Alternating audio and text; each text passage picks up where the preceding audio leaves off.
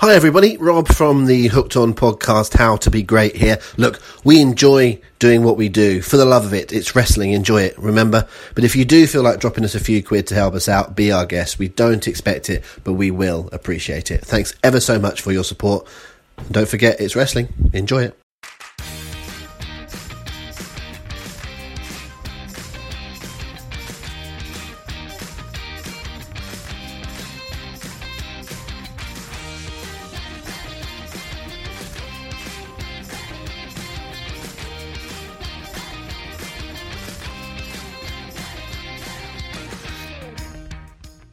Oh, hello, Rob. You've caught me mid-sip.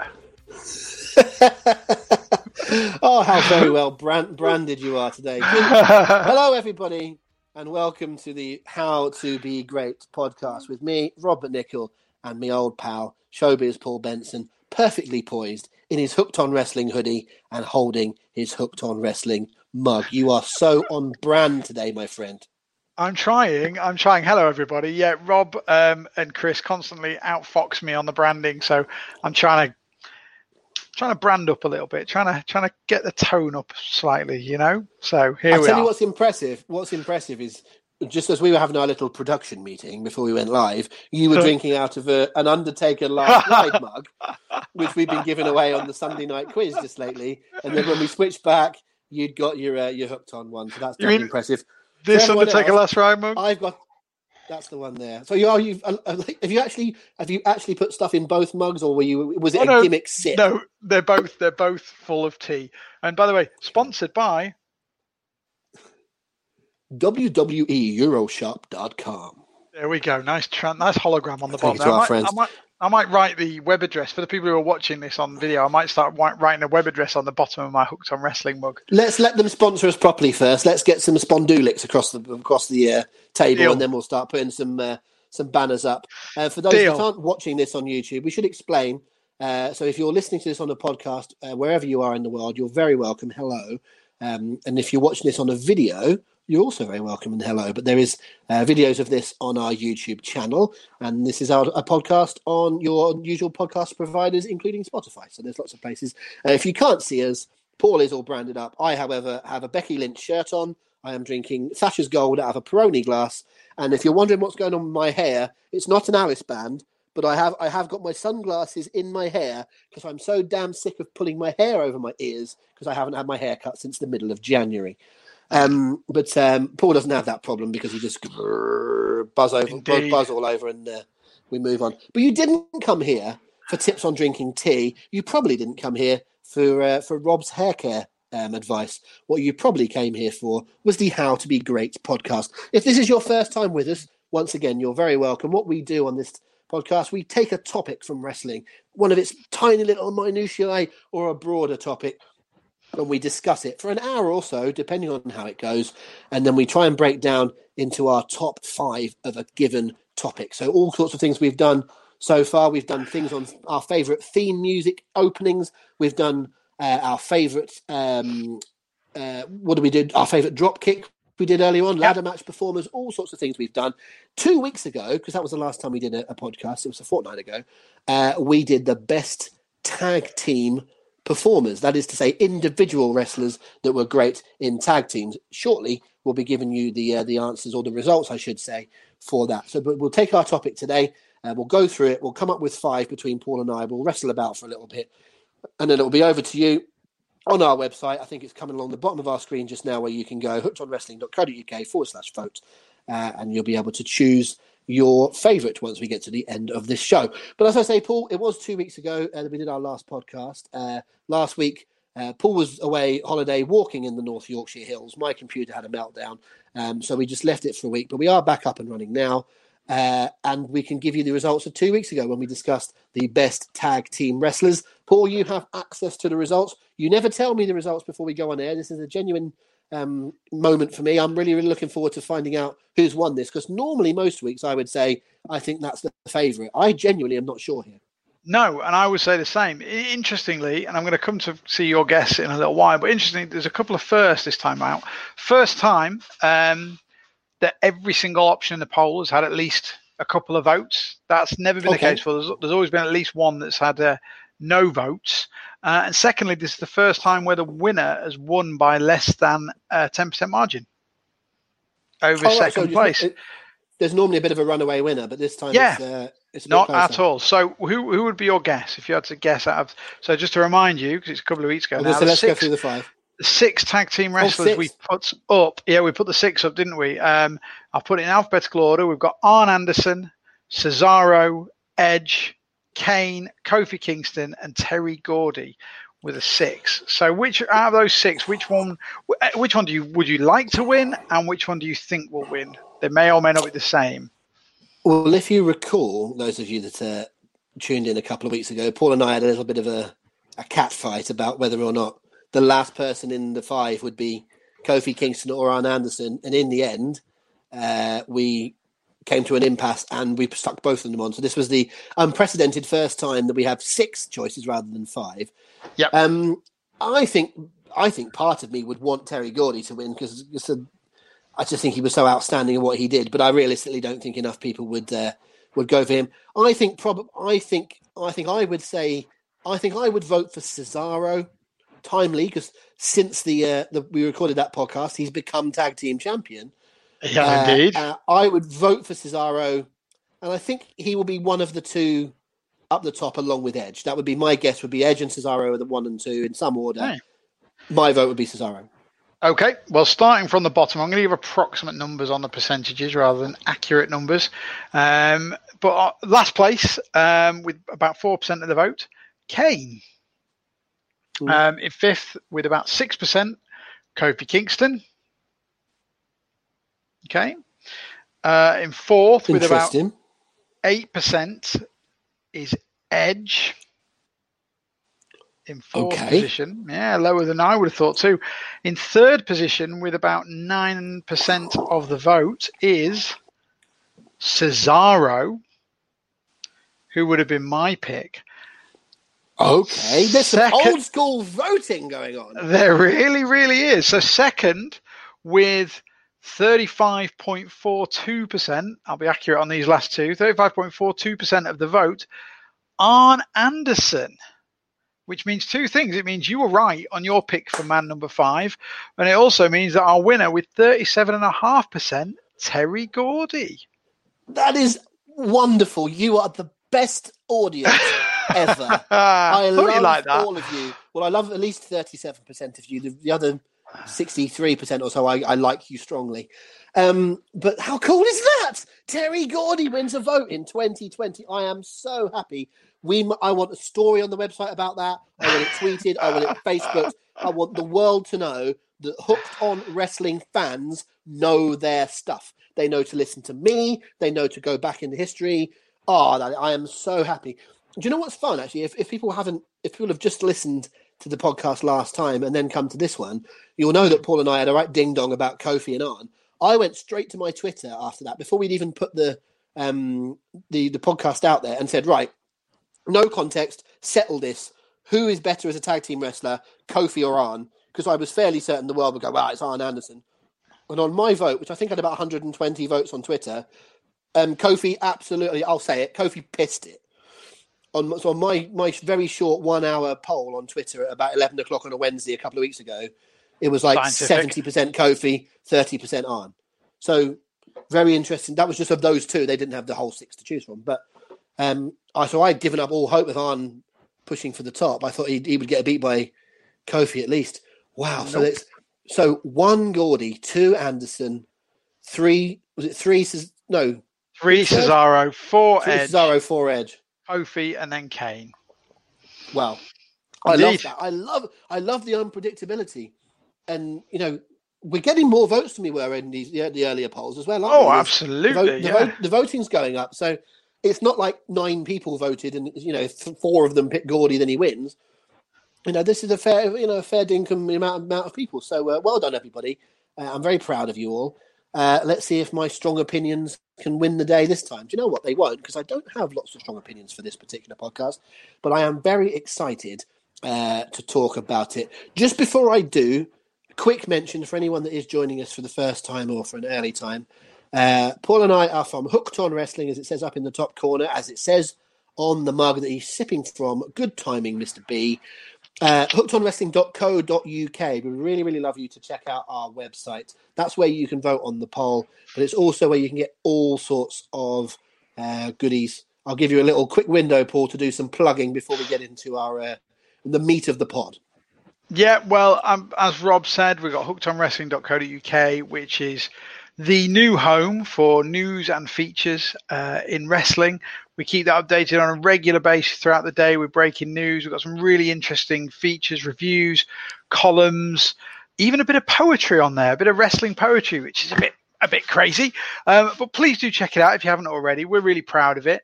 Obviously, we're getting to the point now, and I won't labour on this, we're getting to the point now where we're starting to look at bringing our live events back, which is hugely exciting. We are going to miss SummerSlam, which is sad, but sensible at the same time. But we'll definitely, I can say now, we'll definitely be back before the end of the year. That's pretty cool. Well, as long as Mr. COVID doesn't strike. Well, as long as everyone follows the rules and wears their masks and does their job. What we'll be told to do? Keep alert, stay alert, everybody. Yeah. But do wear your masks and keep non-distancing and do all the things that are necessary, because we would very much like to be back before the end of the year. That's the plan. And again, for those of you that are new to us, there might be people that have joined us since the website has become a thing and don't know the other side of our business. Hooked on Wrestling, in its essence, is a live events company. That is to say, we host pay-per-view parties for the big pay-per-views. That is to say, the Rumble, WrestleMania, and SummerSlam, with a few assorted others during the year. That's usually our stock in trade. Yep. And they are all over the country. There's shortly to be even more places because we've taken in one of our competitors recently. So once we can get back to it, which we cannot wait to do, we're going to be up and running in a big way. And for everybody that has stuck with us, because we had a lot of people buy WrestleMania tickets, which obviously we couldn't fulfill because of what happened with WrestleMania. And we put it out there to everyone that had bought a ticket that we could refund, or we could kind of hold it in situ and you can take it up at a future date. And overwhelmingly, people voted to say, well, not voted, but overwhelmingly people let us give them a bit of credit, as it were. If anyone took the took their money back, we don't blame you at all. That's perfectly cool as well. It's your own call. But thank you for so many of you for sticking with us, because it's allowed us to be in a position to go again. Had we have to give everything back, Hooked on Wrestling wouldn't be here right now. So we cannot wait to be back in business, and that will be happening soon. The best place to follow all the details for that is on our social media, because we did put out a big update on that earlier this week. Paul, what's our social media channels? We've got Hooked on Wrestling on Facebook, which is facebook.com/Hooked on Wrestling. YouTube, the same, Hooked on Wrestling there. On Twitter, it's HO_wrestling. And at Instagram, it's Hooked on Wrestling. So we've got all the 4 channels. YouTube's very much in its infancy, but we are regular updates on the rest. If you want to keep abreast of all the real key info, Facebook's the one to follow. Stick us a follow on there. Join the gang. We've got, it's overwhelming how many followers we've got on now. We've got over 10,000 followers on Facebook now, Rob. I know that's not an enormous amount in the grand scheme of things, but considering how slowly and organically we've built, these are just people that have come to our events rather than any massive media or YouTube or influencer empire. We've got 10,000 followers on Facebook. Incredible. Really proud of that. And loads of people that engage with us every day. So thank you again. If you're one of those people that joins in, we really, really appreciate it. So let's talk some submissions, shall we, Rob? Let's do that, because if we'd have had to give all that money back, and if WrestleMania would really have hit us, we would have had to have submitted, and we would be finished. What we're talking about today, that was belabored that, wasn't I? What we are talking about today is submission finishes. Very specifically, the moves which are synonymous with certain wrestlers that are submission holds and that are commonly those that end a match. You all know what we mean by that. We are talking about the greatest submission finishers in history, not just today, not just way back, all sorts of different eras. We will compare them all. But what it is important to say is that it's the combo. So we are not putting in an armbar, for example. It would have to be someone's armbar. We're not going to put in a bear hug. Has anyone ever finished a match with a bear hug since the mid-70s? No, we are not. But, we are not just putting in the bear hug. We would be putting in someone's specifics.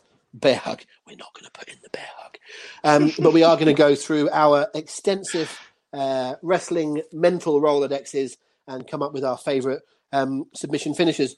Paul and I will wrestle through our suggestions. We will come up with the top 5.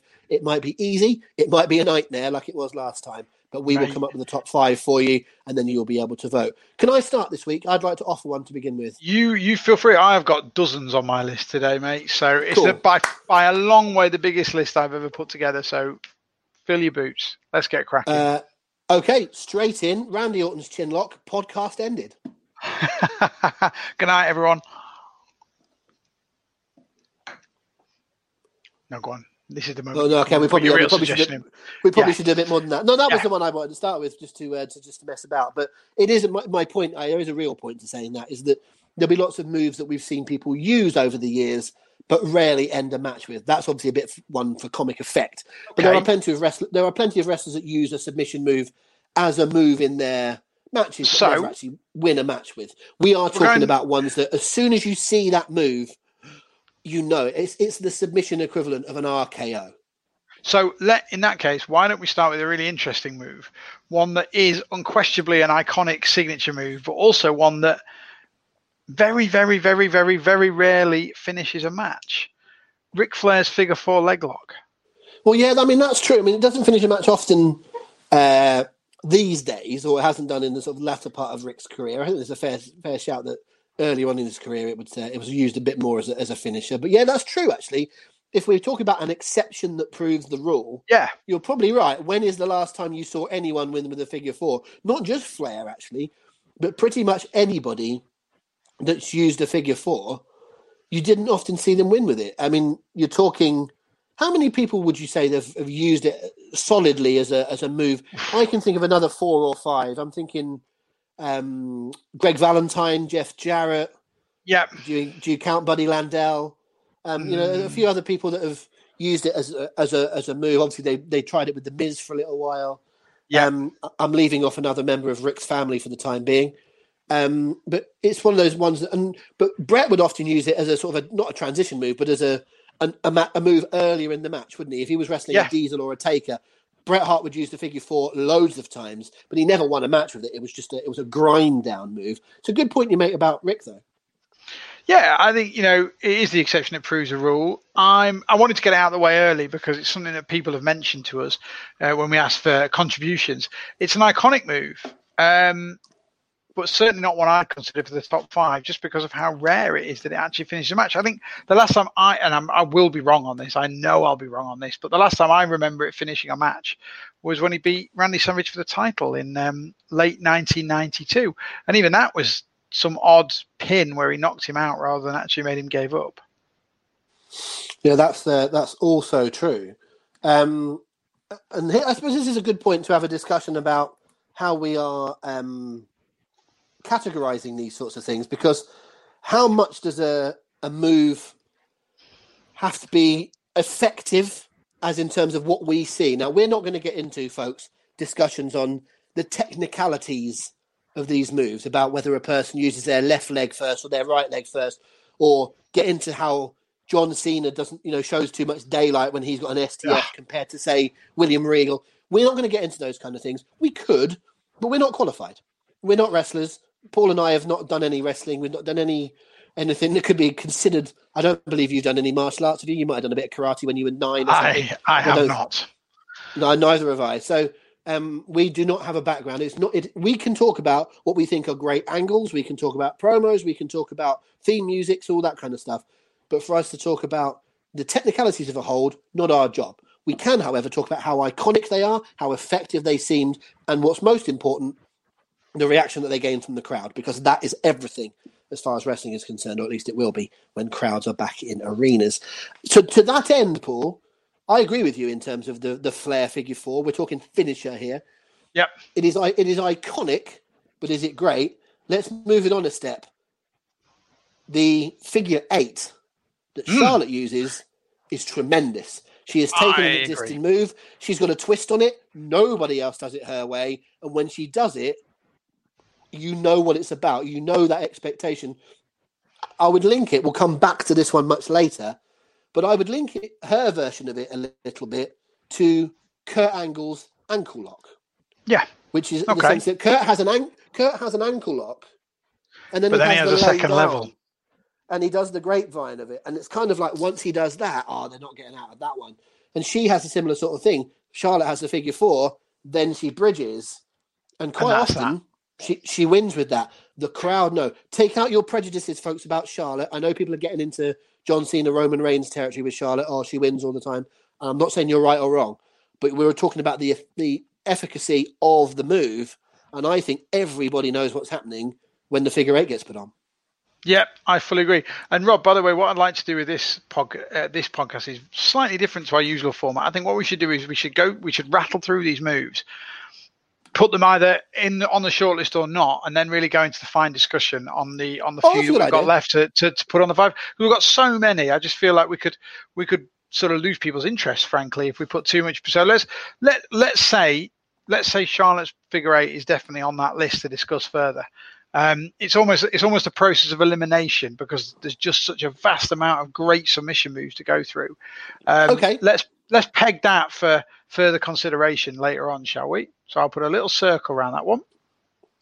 And are we saying that Rick's does not go on? I think we are. That is controversial out of the gate. When we did the Undertaker's best ever matches outside of WrestleMania, we didn't include the Hell in the Cell with Mick Foley on our five. When we were doing the greatest ever King of the Ring, we only just put Stone Cold Steve Austin onto the top five. This is a podcast that thinks, folks. We love Stone Cold Steve Austin's 316 speech, and we understand the significance. I won't say we love the move, but we understand the significance of Taker and Mick Foley. But we look into a little bit more depth about it, and we're going to say early on, in the category that we're saying, Ric Flair's figure four, not on the five.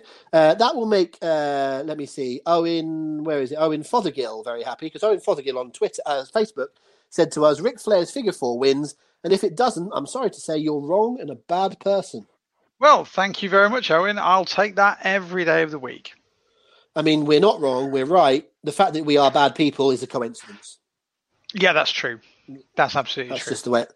That's just the way it goes. Okay, then you can lead this week. Then, if you've come up with the long list, and you've come up with a very fair way of doing it, I think, which is to rattle through, and also you can hear that my voice is going. So you can lead us off. So you give us a couple more. Okie doke. I'm just trying to think of some that might not make the absolute final reckoning. I don't want to shoot our bolt too early. So I tell you where I'm going to go. Let's stick with women for the time being. What I was really pleasantly surprised about when I put my long list together is just how many women feature on it. And I suppose the conclusion I drew was because, not to put too fine a point on it, there's not many women in the sport that can do those power moves. Most of them are more about finesse, style, technique. So a finisher like a submission works really well in women's wrestling because it fits the mold. You think of all the top women stars that have got submission moves. Obviously, you've got Charlotte that we've discussed. We've got Paige. We've got AJ Lee. Some of these we might come back to in a little while. We've got Becky Lynch, exactly. But one I want to talk about above all, and in terms of legitimacy, I don't think anything on this list could possibly beat it. Ronda Rousey's armbar. Well, it's a great shout. It really is. I guess that was where you were going to go. And again, I'm just trying to get our comments here because I know a few people did bring that up. Let me see. Yeah, Andy Keenan is one that jumps out. Ronda's armbar, everyone taps out as soon as it is locked in, is what he said. And I'll just keep that as just a one mention, but I know that several people did mention Ronda's armbar. Legitimacy, I think that's the key. Let me explain my love for the armbar. It's not just, obviously the legitimacy plays a massive part in it. Her UFC background was built on the armbar, which makes the move instantly more credible or as credible, should I say, as any move in wrestling history. What I really like about it, though, is that one of the things I really like about it, should I say, is that second stage. You touched on it with Charlotte Flair and Kurt Angle. it's so theatric for a woman that came from a pure combat sports background. It could have just been so dry and boring.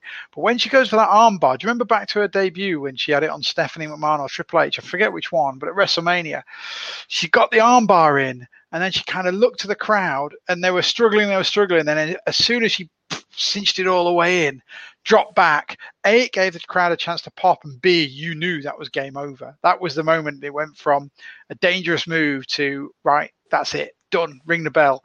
And I love submission moves like that. I love submission moves that have got that, like when I'm trying to think of another one, like Benoit would roll over on the crossface and get it back in the center of the ring and things like that.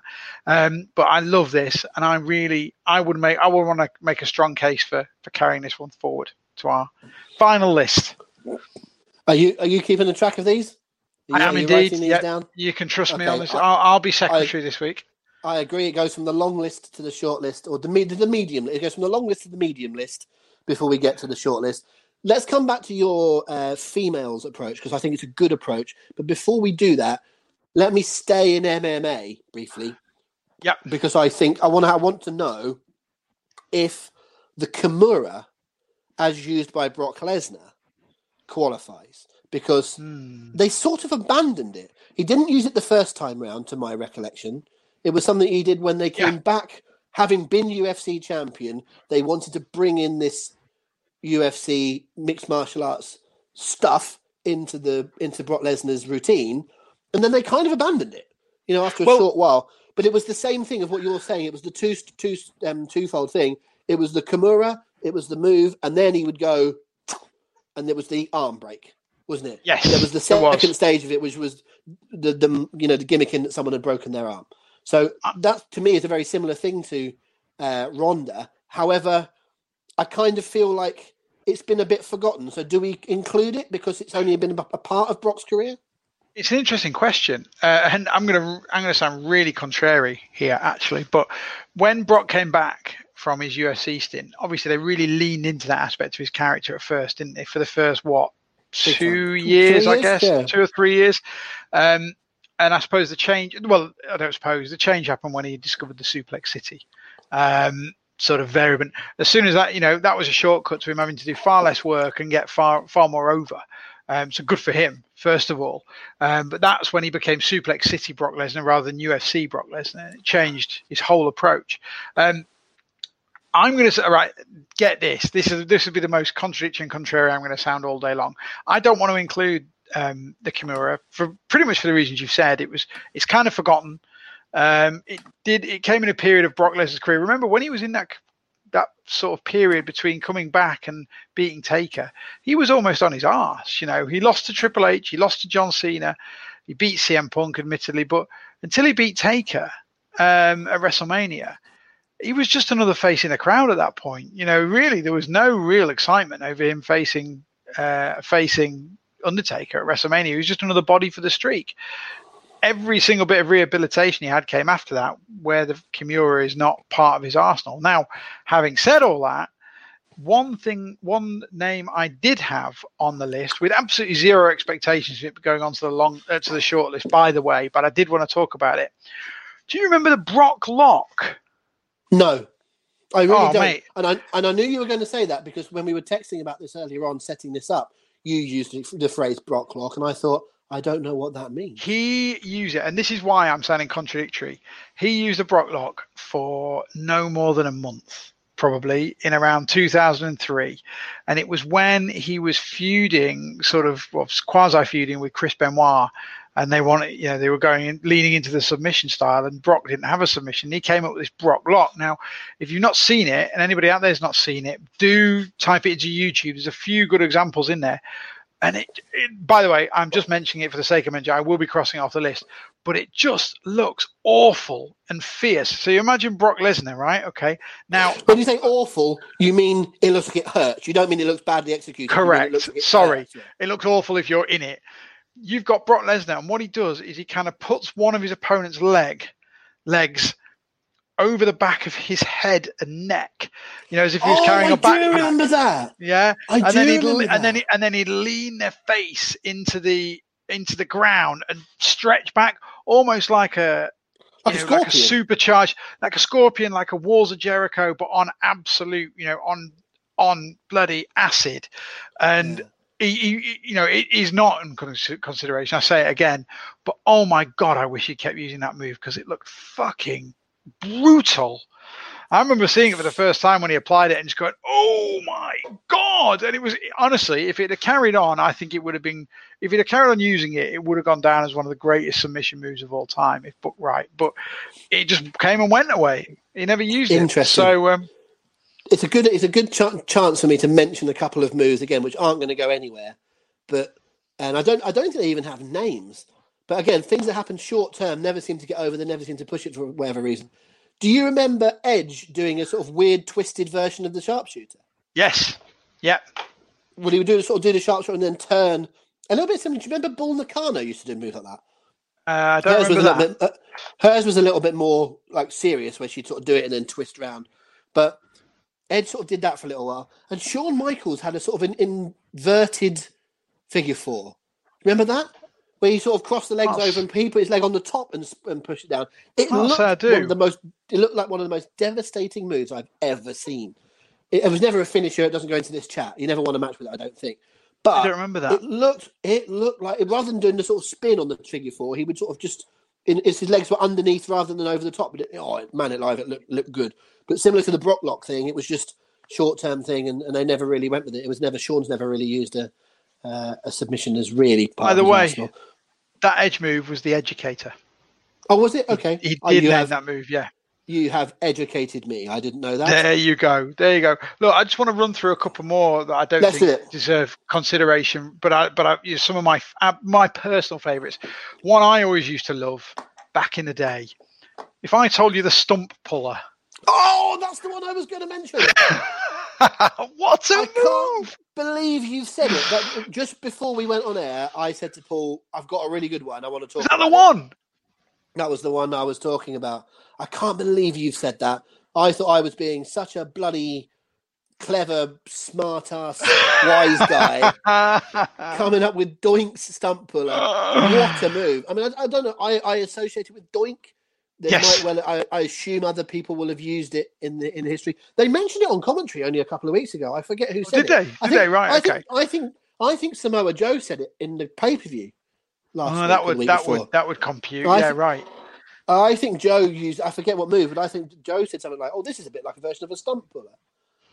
I just love it when moves fit the character, and Doink's original heel character was so good. That sadistic, mean, twisted, nasty bully, and that move had no finesse to it whatsoever.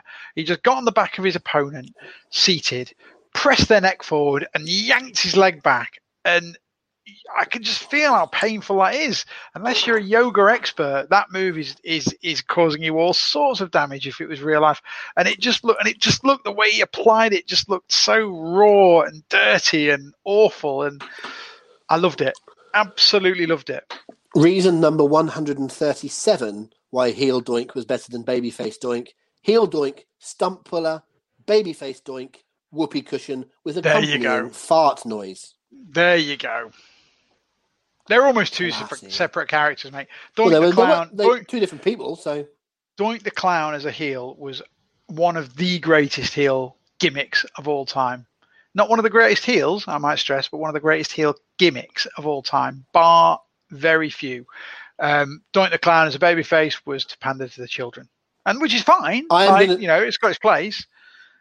I'm going to nose this up because you know that I know nothing about films, but is it like the heel Doink is Christian Bale's Batman and the babyface Doink is George Clooney's Batman?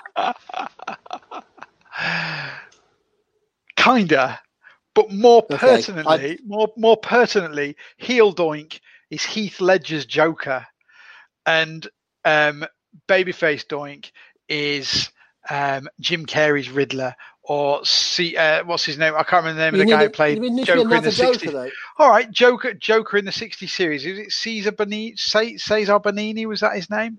How am I going to know that? I'm not going to know. I don't know, but somebody out there will. Somebody out there will know more than me. But I think it was. I'm going to Google it. Yeah, I know three people that have played the Joker: Heath Ledger, Joaquin Phoenix, and Sting. That's the 3 people I know that have played the Joker. Well, Doink the Clown the Heel gimmick was Heath Ledger's Joker. Oh, Cesar Romero. Of course it was. Cesar Romero. You were close. Rocky's brother. There you go. So, yeah, stunt puller. We can't put it forward, can we? As much as we both love it, we can't put it forward. And in that same, there's a few of them. Do we want to rattle through? Yeah, we do. We absolutely do. Yeah. Similar. Yeah, go on then. Because I would say, as Wayne Goodyear mentions on our Facebook page, and a couple of other people said it as well. He said Perry Saturn's Rings of Saturn. Great move. Very similar thing. Great move. Looks great. But no one ever went, oh my God, it's the Rings of Saturn. It just didn't. Nope. Perry wasn't pushed like that. That wasn't his character. You just can't put him on that same level. Agreed. A few others are a bit like that. What about the Lex Luger torture rack? The torture rack, I'd say the same sort of thing.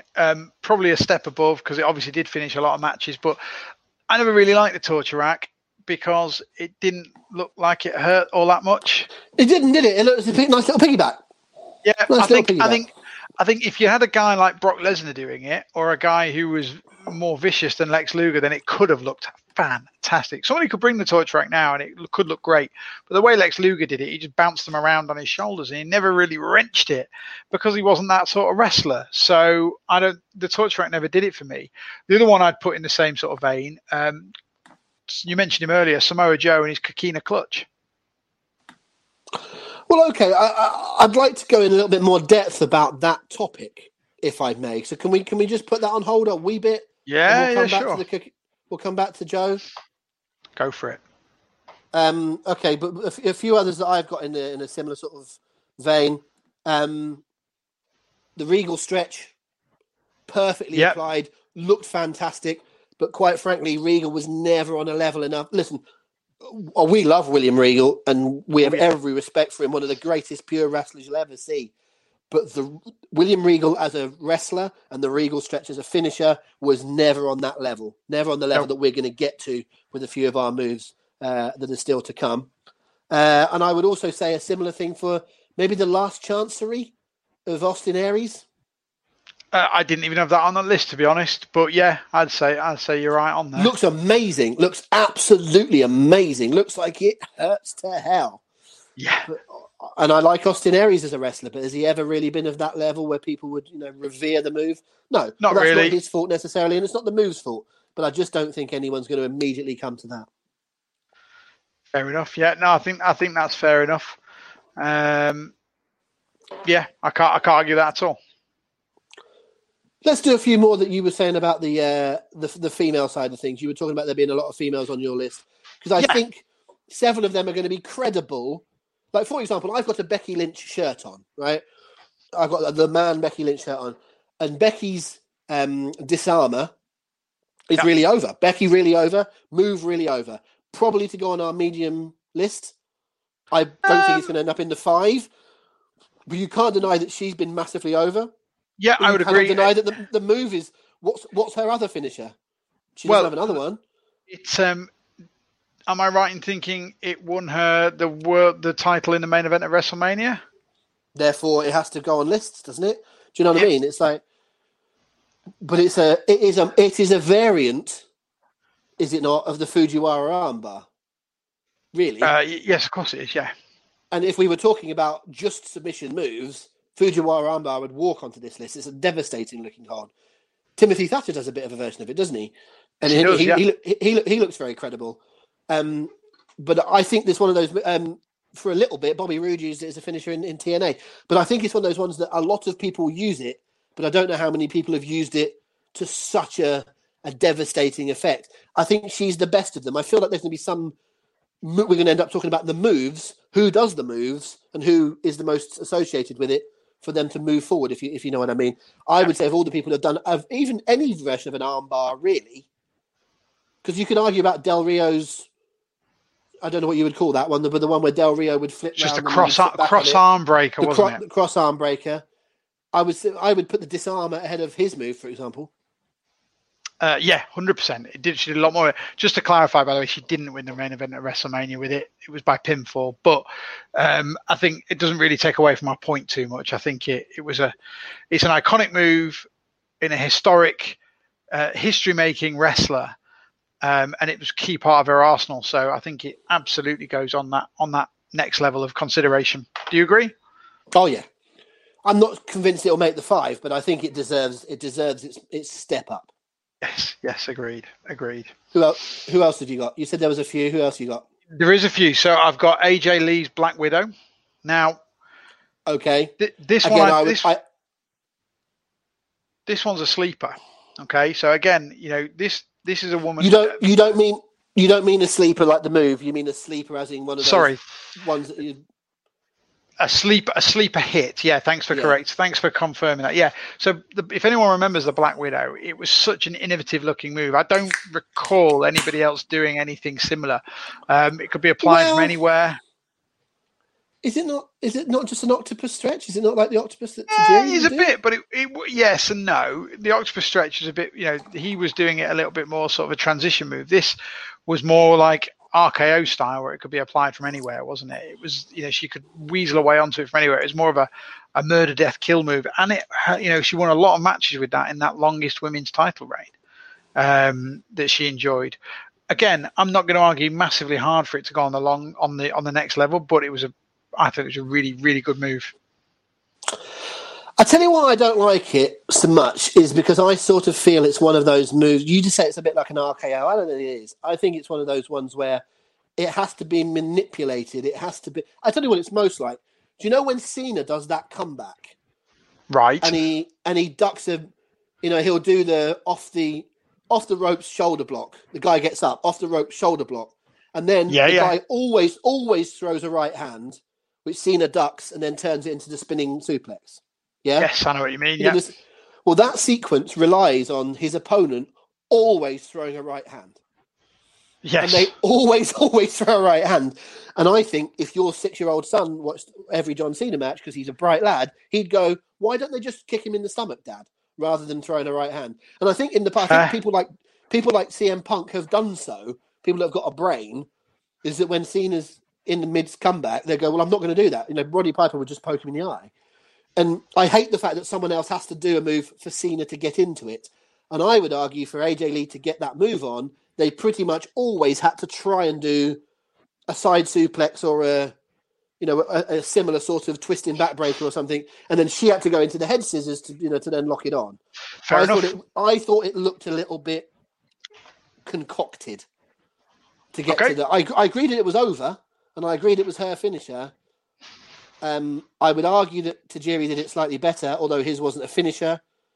And I just think it was a little bit crafted. That's why I would be against it.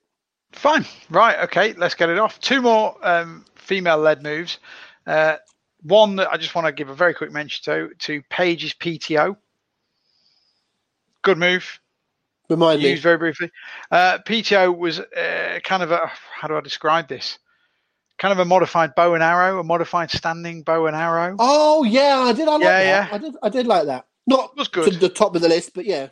But worth a mention. But the one that I do think needs to be at least discussed, the bank statement. Well, it does need to be discussed because it needs to be discussed in association with a few other moves. Okay. I like the bank statement a lot, and again, it falls into our 2-move bracket, doesn't it? She does something, yep, and then transitions into it. How similar is it to a crossface? Very similar. Very similar indeed. What you then have to do is discuss everyone that's done a crossface and discuss whether she's the best at it. Fair point. Let's do that then, shall we? I'm not saying it's wrong or right. And I'm also saying, by the way, folks, let's address this face on. We are allowed to talk about Chris Benoit on this podcast. If we want to put him on the top 5, we will. If he wins a vote, he wins it. We do not justify anything that Chris Benoit has ever done. Of course, it was appalling. We do not believe he should be in the Hall of Fame, etc., etc. But he is fair game to be talking about things that happened in wrestling history. Therefore, we are not airbrushing. Chris Benoit is in this conversation. And I would argue that Chris Benoit's crossface is better and more over than the bank statement. But I love the bank statement. The secondary thing is there's no rule to say that we can't put both of them in the list. No, absolutely. And I agree with you. I think Benoit's crossface is the most talked about, the most well-remembered, the most iconic crossface, for better or worse. And I think you're right. If I was ranking the two, Benoit's would come ahead. So, isn't it interesting how no one did the crossface for years because of the association with Benoit? Yeah, absolutely. The first person I remember start doing it was Triple H. Yeah, because I can do what I want because I'm Triple H. Then Shawn started to do it because he's Shawn, and then everybody does it.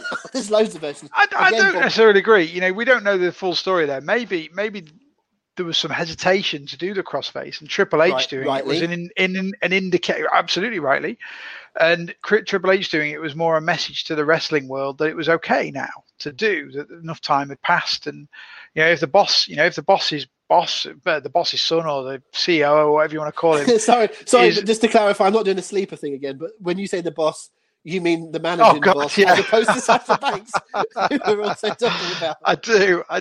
All right, let's say if the COO of WWE is applying the move, then obviously that's an endorsement from management that it's okay to bring that back into your arsenal. So I would, I'd give him the benefit of the doubt on that one as an unsaid endorsement that enough time had passed to bring that move back.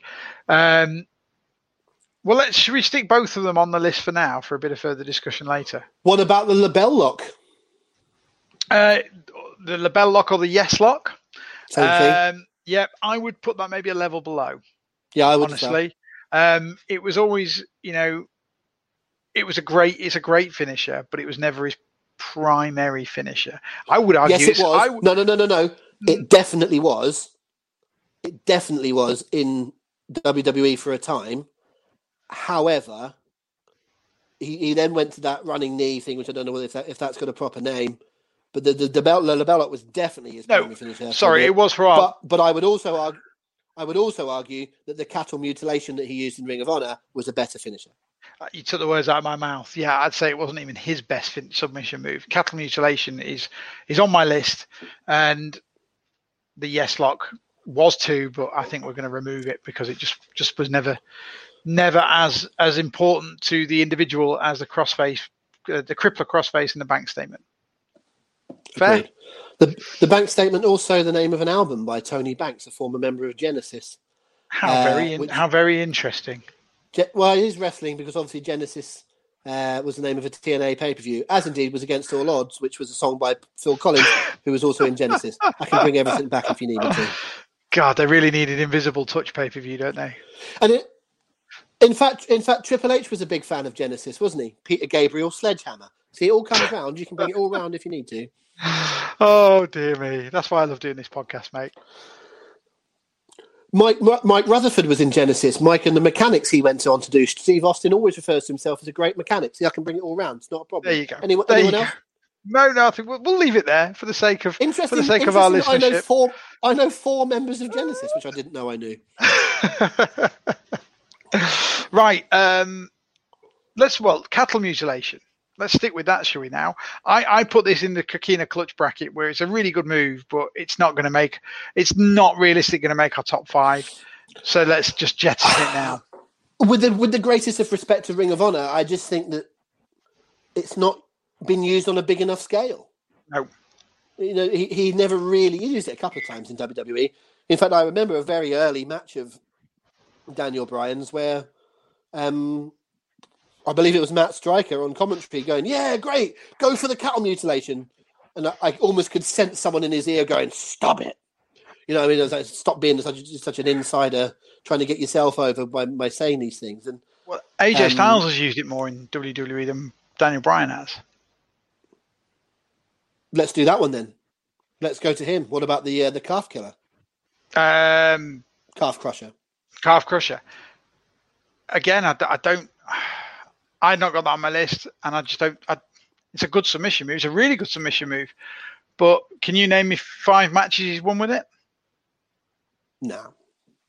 So let's move on. Sometimes I'm doing the Jeff Stelling speaking for the crowd. Yeah, of course. I ask the silly questions of, Paul Merson and Phil Thompson because he knows that some people watching Soccer Saturday will do that. And so if I hadn't have mentioned the calf killer, then other people would have gone, why didn't you say the calf killer? Fair enough. Cool. I had to say it. Let's do the sleeper then. All right, let's do it.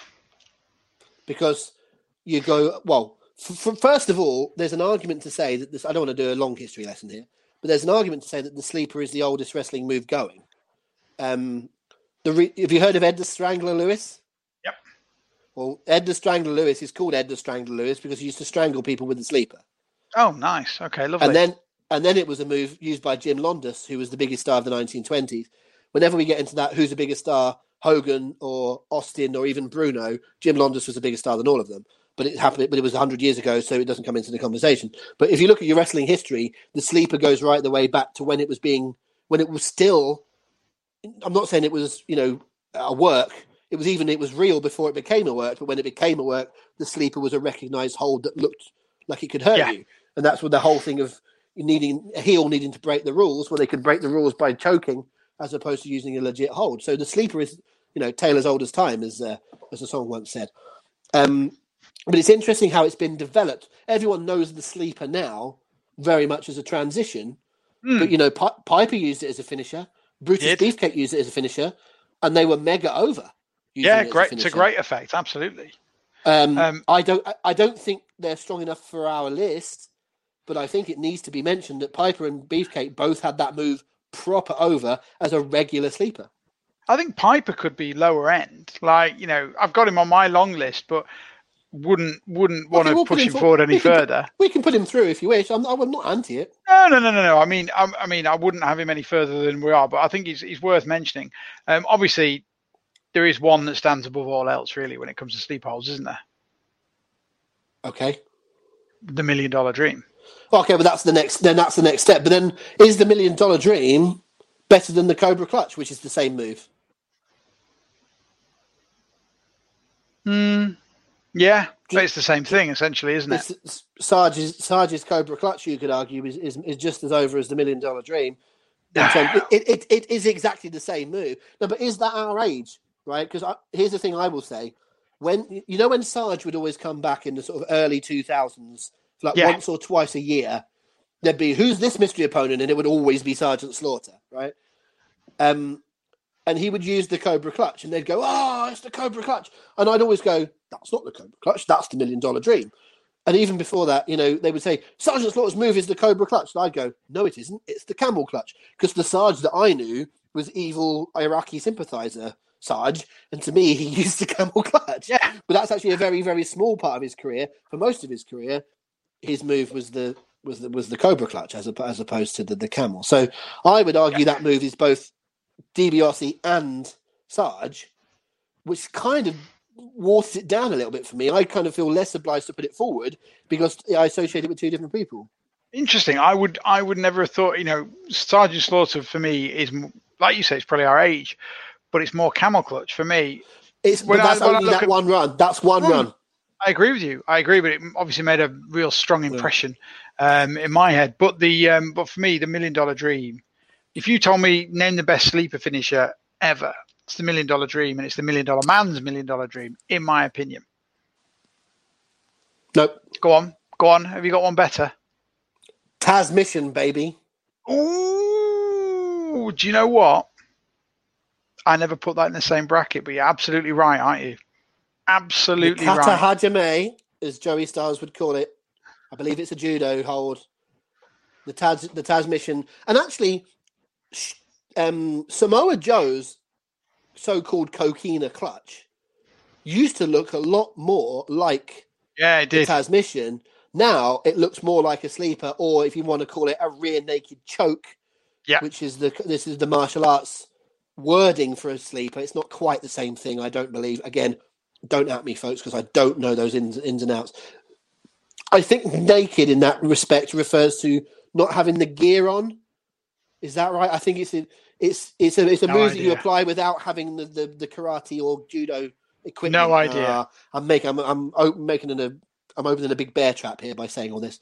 But anyway, I certainly wouldn't have Joe's on it. I think Joe's looks a little bit like a big hug. But the Taz mission, locked in, leaning back, legs hooked, that walks into the list as far as I'm concerned.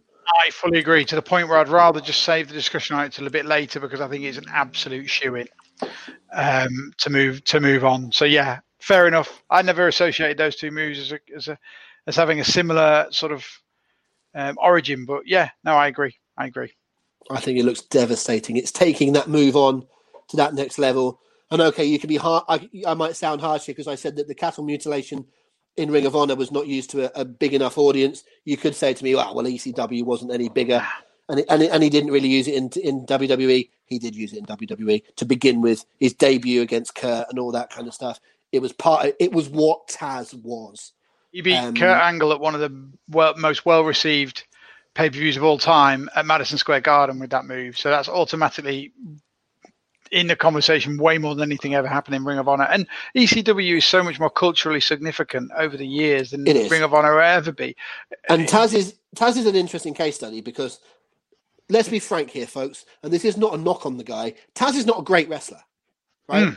There's lots of little people, I don't mean that, shorter fellas, right? Daniel Bryan, various others that are, 5'8", 5'9", 5'10", considered smaller fellas in wrestling. Dean Malenko. Right, they are great wrestlers. Okay, Taz is not a great wrestler, but the Tazmaniac into Taz as a character and how it was put together in ECW was amazing. And there's a reason why he always had short matches, because Paul Heyman's saying hide the negatives, show the positives, and Taz was so over in ECW. And again, you could construe that. Some other dodgy news site could write that as Nickel slams Taz. But I absolutely mean that as a compliment. It's a crucial part of his character, not dissimilar to a Brock Lesnar. That's how, Brock Lesnar might look like two Tazes, stood on each other's shoulders and a bit wider, but it's still just as important as having that move. And that's what the Taz mission is Taz, the way that the RKO is Randy Orton. Agreed. Without the Taz mission, Peter Senercha is enhancement talent. Now that's your headline. But it's not criticism. It's not a criticism. I know, I'm kidding. I'm joking. But no, you're absolutely right in everything you've said. Taz mission definitely moves forward. Do we move the $1 Million Dream forward or not? I'll leave it up to you. Let's stick it in the long list. Okay. I think we'll knock it off, but let's stick it in the long list. All right. Okay, cool. Where do you want to go now? I want to do a couple of older ones, which I don't think go. This is not my Terry Gordy before everyone's memory, but push it through thing. But there's two I want to mention because they're very historically significant. I think wrestling has moved on to the extent where some of the older, like for example, talk about Piper's Sleeper. It was very, very, very over, but the Taz mission just looks more devastating. As well as it being over in Taz's character, it looks like it hurts. If you look at the Sleeper, really, you go, does it look like he's hugging his head, or does it look like he's trying to rip his head off? Terry Funk and Dory Funk had the spinning toe hold, which won them NWA world titles. Yep. It was amazingly over. The Funk spinning toe hold was legendary. And Fritz von Erich, and therefore his sons, had the claw. Yeah, and those moves were just, and so did Baron von Raschke.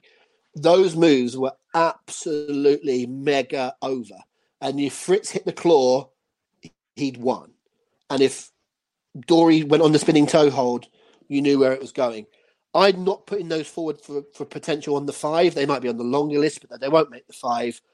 They don't deserve to, quite frankly. But it really does need to be looked at the same way that I mentioned. Ed the Strangler Lewis and Jim Londos, a little bit more.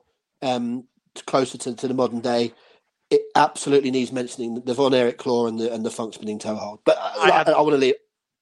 I had the Von Erich claw on there as well. Incredible move, incredibly over. It ticks all our boxes. Just because you or I could apply that with our arms, with one arm tied behind our back, doesn't make it any less an excellent example of a really good move. So yeah, well brought up there, mate. I'm really pleased you did. We haven't done Crush or the Great Khali with their vice. Shall we not? No, let's not. Shall we not? But let's go with a big one now. Let's go with a big one. Give us a headliner, mate. Okay, well I'll take it on a step, right? Very, very similar to the claw. Let's do that. Mandible claw. The mandible claw, tasty. Okay, you go first. You go first on this one. I've got a take on this, but it has to get through the qualifiers. I think it has to get through the qualifiers into the next round. This is the group stage of the World Cup. We might only be having the mandible claw up against Iran and South Korea at this point, but it's still going to get through into the next round. It might be a Belgium or it might be a Switzerland. I'm not sure, but it's going to get through the group stage. Mankind, up until Mankind became a comedic figure. So the first 2 years of Foley maybe the first year before the interview with Jim Ross, it started to turn in babyface. The evil, twisted Mankind character is amazing. Absolutely amazing. Yeah. And that move epitomizes him because Mankind is not a wrestler. Actually, Mick is a better wrestler than people realize, but the character of Mankind is not a wrestler. It's a fighter. It's a nasty piece of work. It's sadistic. It's a mutilator, as the story goes. But if he had, let's say, a figure 4, it just wouldn't be right. If he had a Tasmission, it wouldn't be right. But the mandible claw, the idea that you press down on the nerve under the tongue, debilitating your opponent, is so perfect for Mankind. Doesn't the story go that I think Cornette might have given it to him? It comes from from Sam Shepard, who was the guy that the film The Fugitive was based on, that he was Dr. Sam Shepard. This is in Mick's book, so I'm not coming up with anything clever here, because everyone's read Mick's book. But, I believe that's the history of it. It's telling that a character like The Fiend, has taken on a version of it because that kind of fits that character as well. I'm never keen on people taking a famous finisher, such as, I think Kevin Owens is good enough to not have to do the stunner, for example. But The Fiend kind of works doing the mandible claw. But I just think does. It's twofold with Mick, because the mandible claw is ridiculously devastating and debilitating. And then you put a sock on his hand and it's still massively over in a totally different way. I think it has to be considered the same move. It's the same person applying the move. If you want to tell me that the mandible claw is different from the Socko claw, we can have that fight. But I believe it's doubly impressive that Mick, that move is still over. And it was over after 2 weeks in 1996, and it's still over if he applied it now on Monday Night Raw in 2020. Mate, it ticks all the boxes. It's it goes back to what we were saying earlier about Doink in perfectly fitting his character. Obviously, I'm not comparing the success of Doink and Mankind, but they were both character heels. They were both character heels. Not the success, but I mean, the first 6 months of Doink and the first 6 months of Mankind are comparable. Yeah, absolutely. Absolutely, they are. Just 1 second, guys. You all right, sweetheart? Oh, it's all right. No, sorry. I thought I had an interruption there. No, 100%. And I think that one of the other key considerations is it's so easy to perform on absolutely anyone. Mm-hmm. It was a really simple move to do and execute, and it looked like it. Can you imagine? Certain moves you can just feel, can't you, in your bones? Like we were talking about the stump puller, and that just bloody hurts. Fits and it's iconic. Think of how many big matches he either won or had really close near falls with that thing. Like you say, even to this day. And a really good point, like you say, that I'd not considered was that it was just equally as over as a babyface move as well. It never crossed my mind that, but it absolutely was. Like you say, you stick the claw on it, stick the sock on it, it becomes a completely different purpose for the move, but it worked just as well. So yeah, I'm in 100% agreement that the mandible claw moves forward. Good. Okay, we do need to do a bit of rattling through here because we've still got a lot on this list. Yeah, we have. In no more than 10 or 20 seconds, Dean Malenko's Texas Cloverleaf. Great move from a fantastic technical wrestler. I can't think of any important moments where he applied it. Me neither. If we were doing this as in wrestling school, to a whole bunch of 18, 19-year-olds who are learning to become wrestlers, I think it would be on the list in the top 3. Yeah, because it's so good and he's such a technical master. But even in Dean Malenko's long reigns as cruiserweight champion in WCW, he won just as many matches with inside cradles and float overs and reversals and stuff. Because he was a wrestler. It's a great move. It's not up here, is it? Nope, it's not. We probably haven't given that enough that we should do compared to other moves we've talked about. But I think we both come from the same page when we talk about Dean Malenko. Yeah. I'm going to put one forward now. Similar. Let's make it snappy, but let's talk about it. CM Punk's Anaconda Vice. Anaconda Vice. That was the next one I was going to go to. We're on the same page tonight. I almost feel that anyone who has... If you to say every single wrestler, and you're only allowed one finisher for them, if I said to you CM Punk, you'd say to me the GTS. Now you can argue till the cows come home that that's Kenta's move. You can say he didn't really use it before WWE. I don't care. CM Punk as an over wrestler uses the GTS. Yep. I'm not erasing his history. I'm not forgetting the summer of Punk in ROH. I'm not saying he didn't use the Anaconda Vice in WWE. But it just was not an over finisher on the biggest stage. So I can't have it. I can't have it. Nope. Agreed. I think if it's almost a rule, if the person has 2 finishing moves, as in a knockout move and a submission move, one is always going to take precedence. Like you're either right-footed or you're left-footed. Do you know what I mean? It's like even if you're good with your left foot, your right foot takes over or whatever. And to me, something always has to take precedence.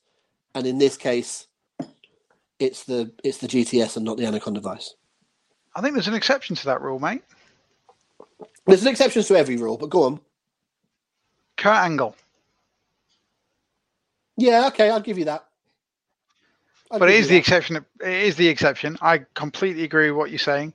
But you're right. Kurt Angle I bet he won way more matches with his ankle lock than he did with the Olympic Slam. I suspect he did once he got in his groove. Yeah. Yeah. I think it transitioned. A little bit along the lines of, in 1993, what was Shawn Michaels' finishing move? It was the side suplex. Once he discovered his super kick, actually he used to use a super kick in the matches. The finisher was a side suplex. After he first started using Sweet Chin Music, how many matches did he win with the side suplex? Well, quite. Not a single one. How about none? And I would suggest, I'm not saying that Angle won no matches with the Olympic Slam, Angle Slam, but it became a transition move. I agree. I think anybody that's watched Kurt Angle, certainly since he moved to TNA, let's say from TNA onwards, you said, what's Kurt Angle's finisher? They'd say it's the ankle lock. Yeah. I think Kurt would say it's the ankle lock. I think he absolutely would. Let's do that then. Let's talk about that. Yeah, well, that was the idea. So when you talk about the ankle lock, there's obviously 2 names that come to mind. Kurt Angle, Ken Shamrock. I mean, it's hard to... I think Shamrock's is better. I think in some ways it looks... The actual ankle lock, the first part of it, looks more devastating. I feel he managed to do it in such a way that it looked... His eyes were popping out of his head and it looked like he was trying to rip their ankle off. I think it was more important to his character. You know, the way that the whole Ken Shamrock thing was that he had that red mist, didn't he? Sort of went into the zone and whatever. Yep. So I think it's more important to Ken Shamrock. But Kurt Angle is so much more important in the history of wrestling than Ken Shamrock. The most important thing that Ken Shamrock ever did was be a referee before he actually started his career. He could have been much more than he was. Whether that was to do with him or to do with his push is another matter. He was a huge star because he was a semi-main eventer during one of the biggest eras of wrestling. Yep. But there's never been a great Ken Shamrock match. Not one.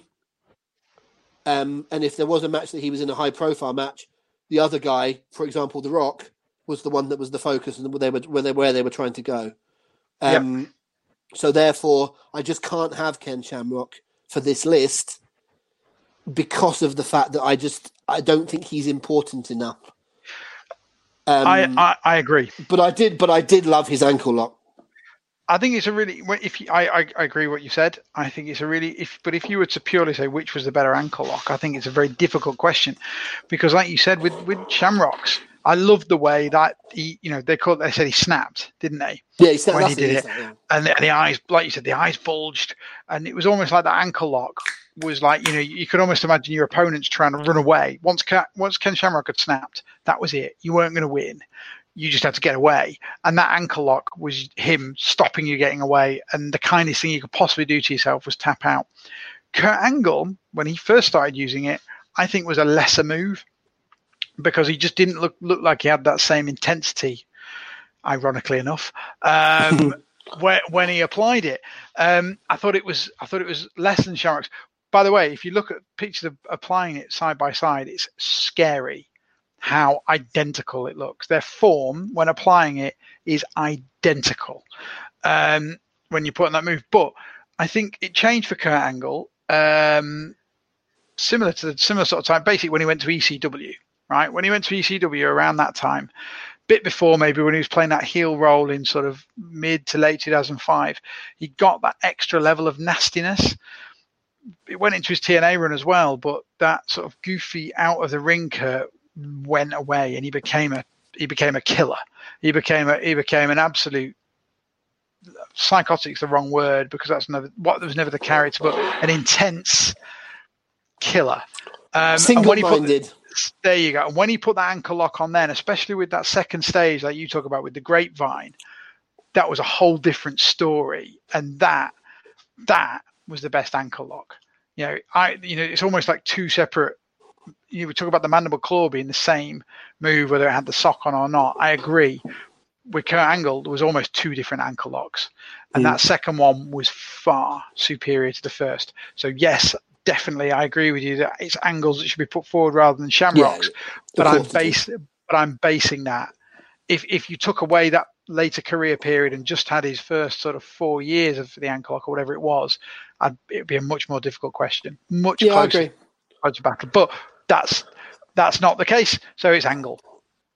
It's a fun chat as well. It's a really fun chat. When we might come on to it a little bit more. We might need to. Right. Okay. Let's do another quite big one. Let's do Hell's Gate. Yeah. Let's do Hell's Gate.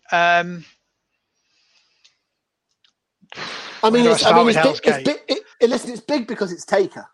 Yeah, exactly. And it finished matches.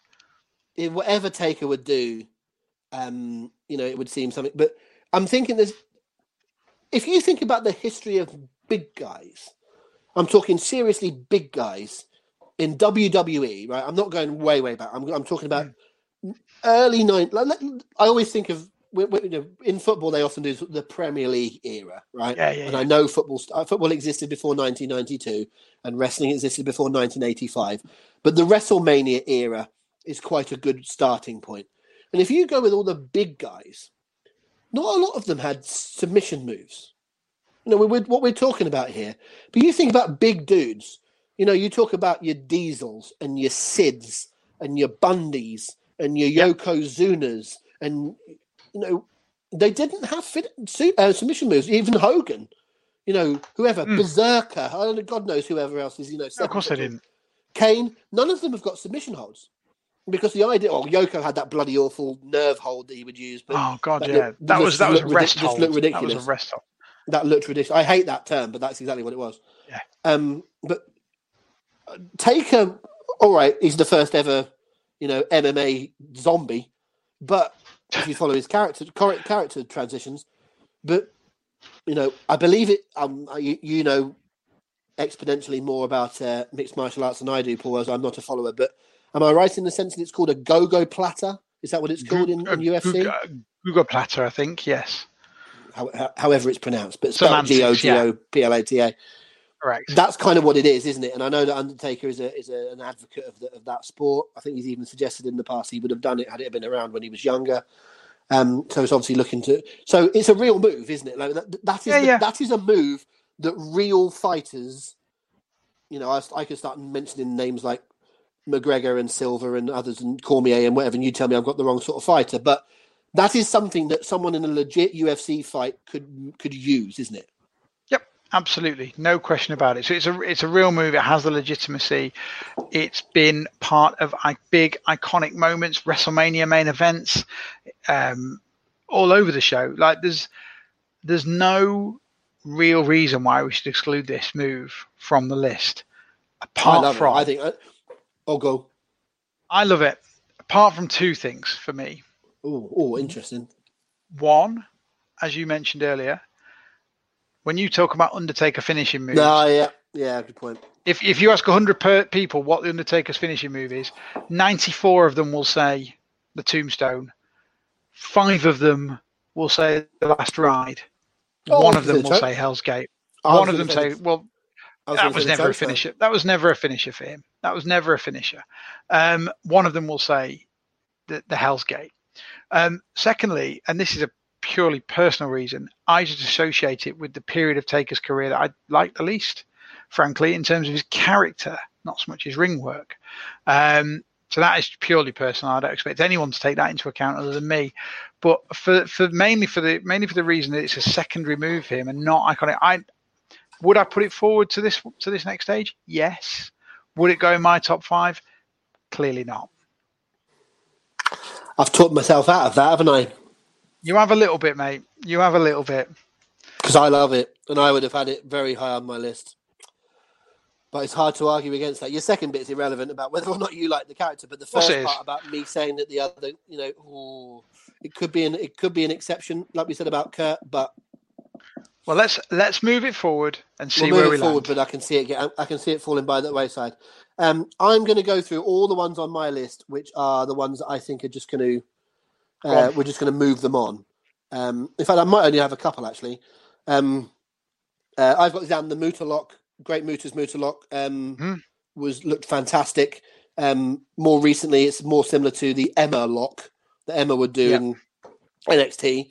Surprising how few people have actually copied that over the years. The Muta lock, but it warrants a mention, but no more. Let me see. Actually, that might actually be it in terms of the. I've got more. The more throwaway ones. I think I've got. Oh no, we mentioned it earlier on, but I think we ought to mention the camel clutch. Yes, and we ought to mention how many people have used the camel clutch effectively over the years, including the Iron Sheik to win a world title with the famous towel getting thrown in by Arnold Skoland, for Backlund. I mentioned it in terms of Slaughter using it effectively. More recently, Rusev, who probably has done the best version of it, I think. Agreed. Technically, yep. But I would struggle to say that it's more. To me, the camel clutch is a wrestling move that several people have used, as opposed to someone's move. Do you know what I mean? I kind of do. I think if I had to give it to someone, it'd be the Iron Sheik. Purely because he won a world title with it. Purely because he won the world title, but I think I agree. I don't. I think it's a real nasty looking move. I think it's a really strong submission move, but yeah, I don't think I'd move it further forward on this one. No. There's several others that would come into a similar sort of chat. Things such as a dragon sleeper and various others that are in unbelievable looking moves. An Indian deathlock. Yep. Various other things. We never mentioned Jack Swagger when it came to ankle locks, by the way, but there's probably a reason for that. But there's various other there's lots of other submission holds that we won't have mentioned. So you can write in with your suggestions of submission holds. But I think broadly speaking, we've covered everything. I have got, let me see, 1, 2. I think I've got 3 left. I've got 1, 2, 3, 4, 5. Okay, let's you go then, because the two that I think I've got that you won't will be, first of all, one that I don't think we should move on at all, but I want to mention is John Cena's STFU. Oh yeah, well, I mean, okay, yeah, fair dues. Yeah, it's it's a big move, a big part of his arsenal, and he's quite a big star. The other one that I think would merit consideration, I don't think you've got, the Master Lock. No, I haven't got that, and I knew you were going to mention it at some stage. But again, to me, that's just a full Nelson. It is, and that's why it should go no further, really. But if you're talking about full Nelsons, you talk about all the guys that have used that over the years. Chris Masters is the master of the full Nelson. It is the best there's ever been. Yeah, I would agree with that. Although, that being said, off the top of my head, the only other one I can really think of is the Warlord. Billy Jack Haynes. Billy Jack Haynes famously used that. Yeah, good point. He did. Okay, Billy Jack Haynes. But again, how high did Billy Jack Haynes get on the list of wrestlers of all time? Oh, Black Blood there. True. From where was he from? Oregon or something? Portland, Oregon. Yeah, I just think Chris Masters is not any. I understand why they did the whole Master Lock challenge. The Master Lock challenge was fun. Yes. It was a good gimmick. But no, I'm not having that. And as far as the STF goes, again, the STF is one of those moves that lots of people. Again, it's a Regal Stretch is a version of the STF. If we were doing the STF, Regal Stretch is the best version of it. Regal would go through. But you're right to mention it because it's but once again, Cena, it falls into that same category as what's John Cena's finishing move. Yeah, exactly. It's the old attitude adjustment in it. It's not exactly. It's not the STF. So the last three I've got, it goes no further. The last three I've got are going to be the same as your three, I'm sure, and they're three automatic moves forward. Okay, well, let's say them quickly, and then we'll do them as the first part of the next stage because we need to rattle through this. Yes, we do. I'm assuming that the same three that you have as me are Bret Hart's Sharpshooter. Yes. Chris Jericho's Walls of Jericho. Yep. And Bob Backlund's Chicken Wing. Absolutely correct. Let's start with the last one. How similar is the Chicken Wing to the Ascalock? Very similar indeed, but miles more over and miles better. And I love Asuka, but Bob Backlund's crossface Chicken Wing is just stunningly good, especially when he was in his heel character. Bob Backlund's Chicken Wing. Remember what I said about 20 minutes ago that without the Taz mission, Peter Senercha is an enhancement talent. Without the Chicken Wing crossface, Bob Backlund comes back as a milky white 43-year-old man who loses to Razor Ramon at WrestleMania 9 in 6 minutes and everyone forgets about it. Correct. Let's just think about that. He wrestles for nearly an hour in the Royal Rumble of 93. At the following pay-per-view, he's just jobbed out completely. And by the end of the year, he's the world champion. Okay, only for a couple of days, but that's not the point. Still remarkable. The transition in the summer or the early part of the summer and throughout the summer of 1993 of Bob Backlund, which started with a match that Bret and Bob Backlund had on, I think, Superstars, which was a sort of a 12-minute match or so, which was basically no fighting. There weren't punches and kicks. Yep. It was move after hold, after transition, after reversal. Lovely stuff. Bret wins. Backlund slaps his face rather than shaking his hand and puts him in the Chicken Wing. The Chicken Wing crossface is as much to do with Backlund's application of it. It is as much. There's the same amount of credit goes to Vince McMahon, to Gorilla Monsoon, to the King Jerry Lawler, to to Bobby Heenan. The commentary got that move over. Big time. So did Backlund. And so it all fits into our little melting pot, so it's not a detraction. The commentary got that move over. Do you remember they would do stuff? He would I think he got given an award by some magazine writer and he put the Chicken Wing on them. Arnold Skoland apologized. Vince Russo apologized for. Was it Russo? Was it? Yeah, Vince Russo. Really? Yeah, I didn't know that. Arnold Skoland, his old manager, came and apologised for throwing the towel in. Backlund put the Chicken Wing on him. He put the Chicken Wing on everybody that year. The Chicken Wing being put on people was the stunner 3 years, 4 years, 5 years before the stunner. Yeah, well, obviously with very different ideas. Of course it was a different idea, but that thing of Austin just stunning everyone in sight, Santa Claus, Vince, JR, whoever, that was Backlund was doing it. I can remember 2 or 3 occasions where Randy Savage burst out of his commentary position to try and help whoever it was that was getting the poor Chicken Wing put on them. Technical people and everybody, that got Backlund over. And then Survivor Series 1993, Brett was in it for too long. 94, sorry. Brett was in it for too long. Was it 94? Yep. 94. Crikey. So it's a lot longer than so that's a longer transition. You're right, actually. It is 94. So it's longer than I thought in terms of going from WrestleMania 9, but, point taken. It's extraordinary how that move, how that whole thing came about. And, just it walks onto my list. As mine does too. 1 second. So 1, 2, 3, 4, 5, 6, 7, 8, 9, 10, 11, 12. That gives us 13. Does it really? It's a good number, isn't it? 13 with a very easy couple to knock off. So just to give you the 13. Yeah, go on.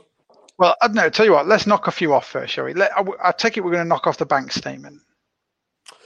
I would put the crossface ahead of it, and I don't think if we were to put both of those on the 5, realistically, there's more than 3 that we want to put this on this list. Isn't just not going to happen.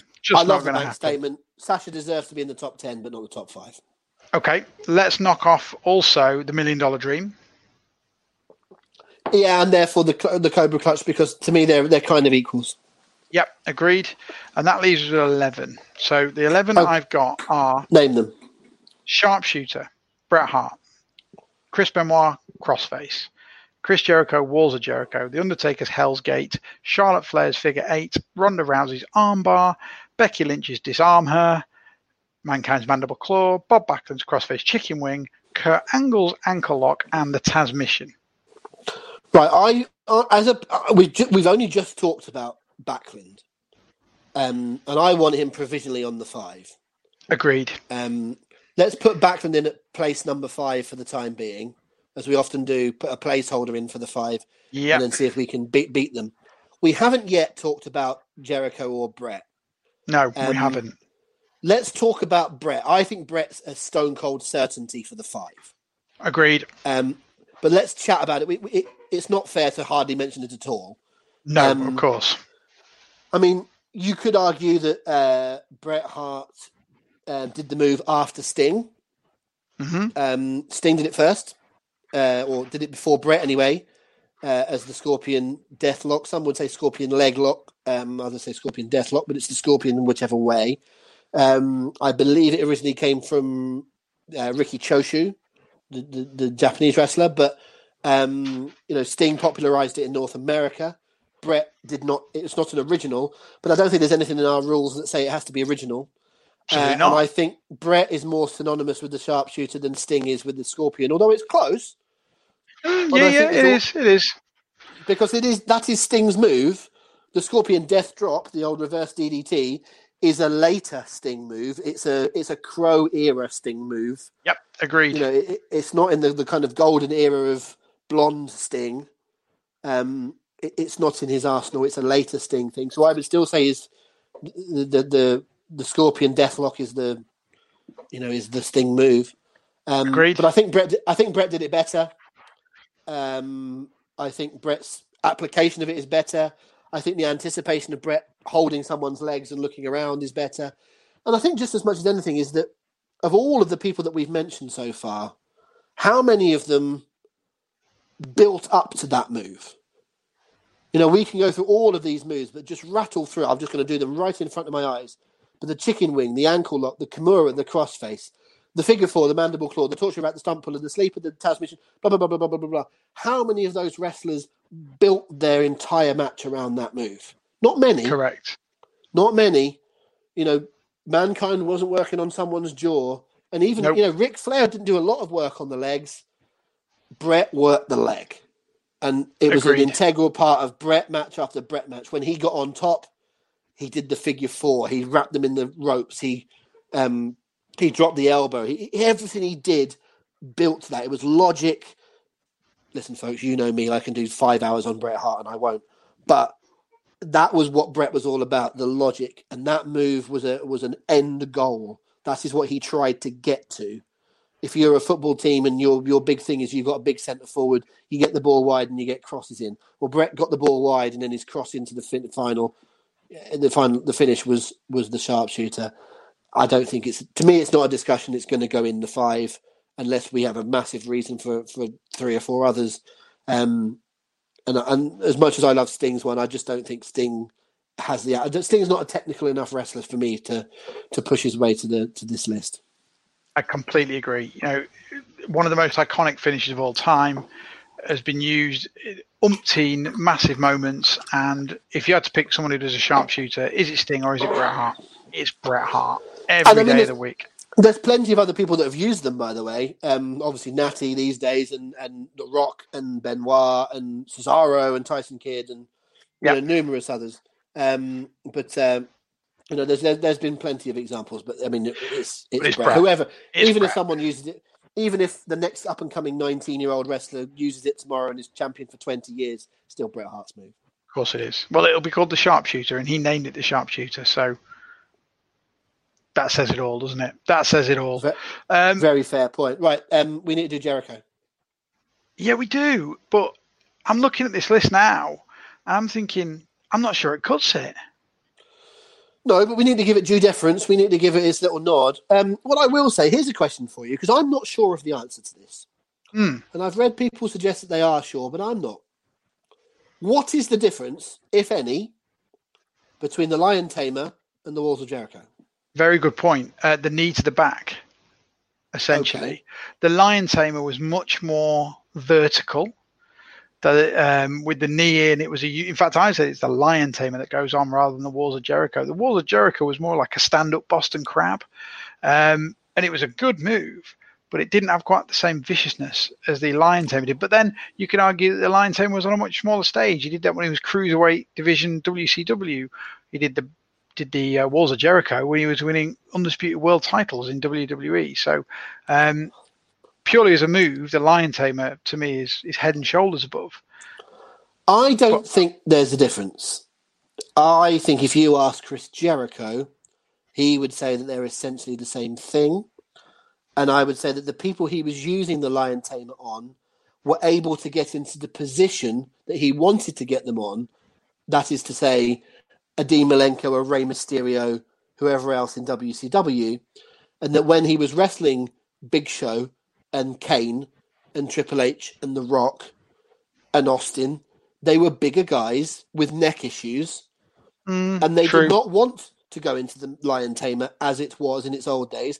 I'm fairly certain if you take some very original Chris Jericho squash matches, enhancement matches in 1999, I think you'll find he's using what you would call the Lion Tamer with the neck bent over and the knee in the back, and it's called the Walls of Jericho. It was never, ever, ever called the Lion Tamer by the commentators in WWE. I do remember Steve Austin referring to it as the Lion Tamer once in a promo, but the Lion Tamer in WWE world does not exist.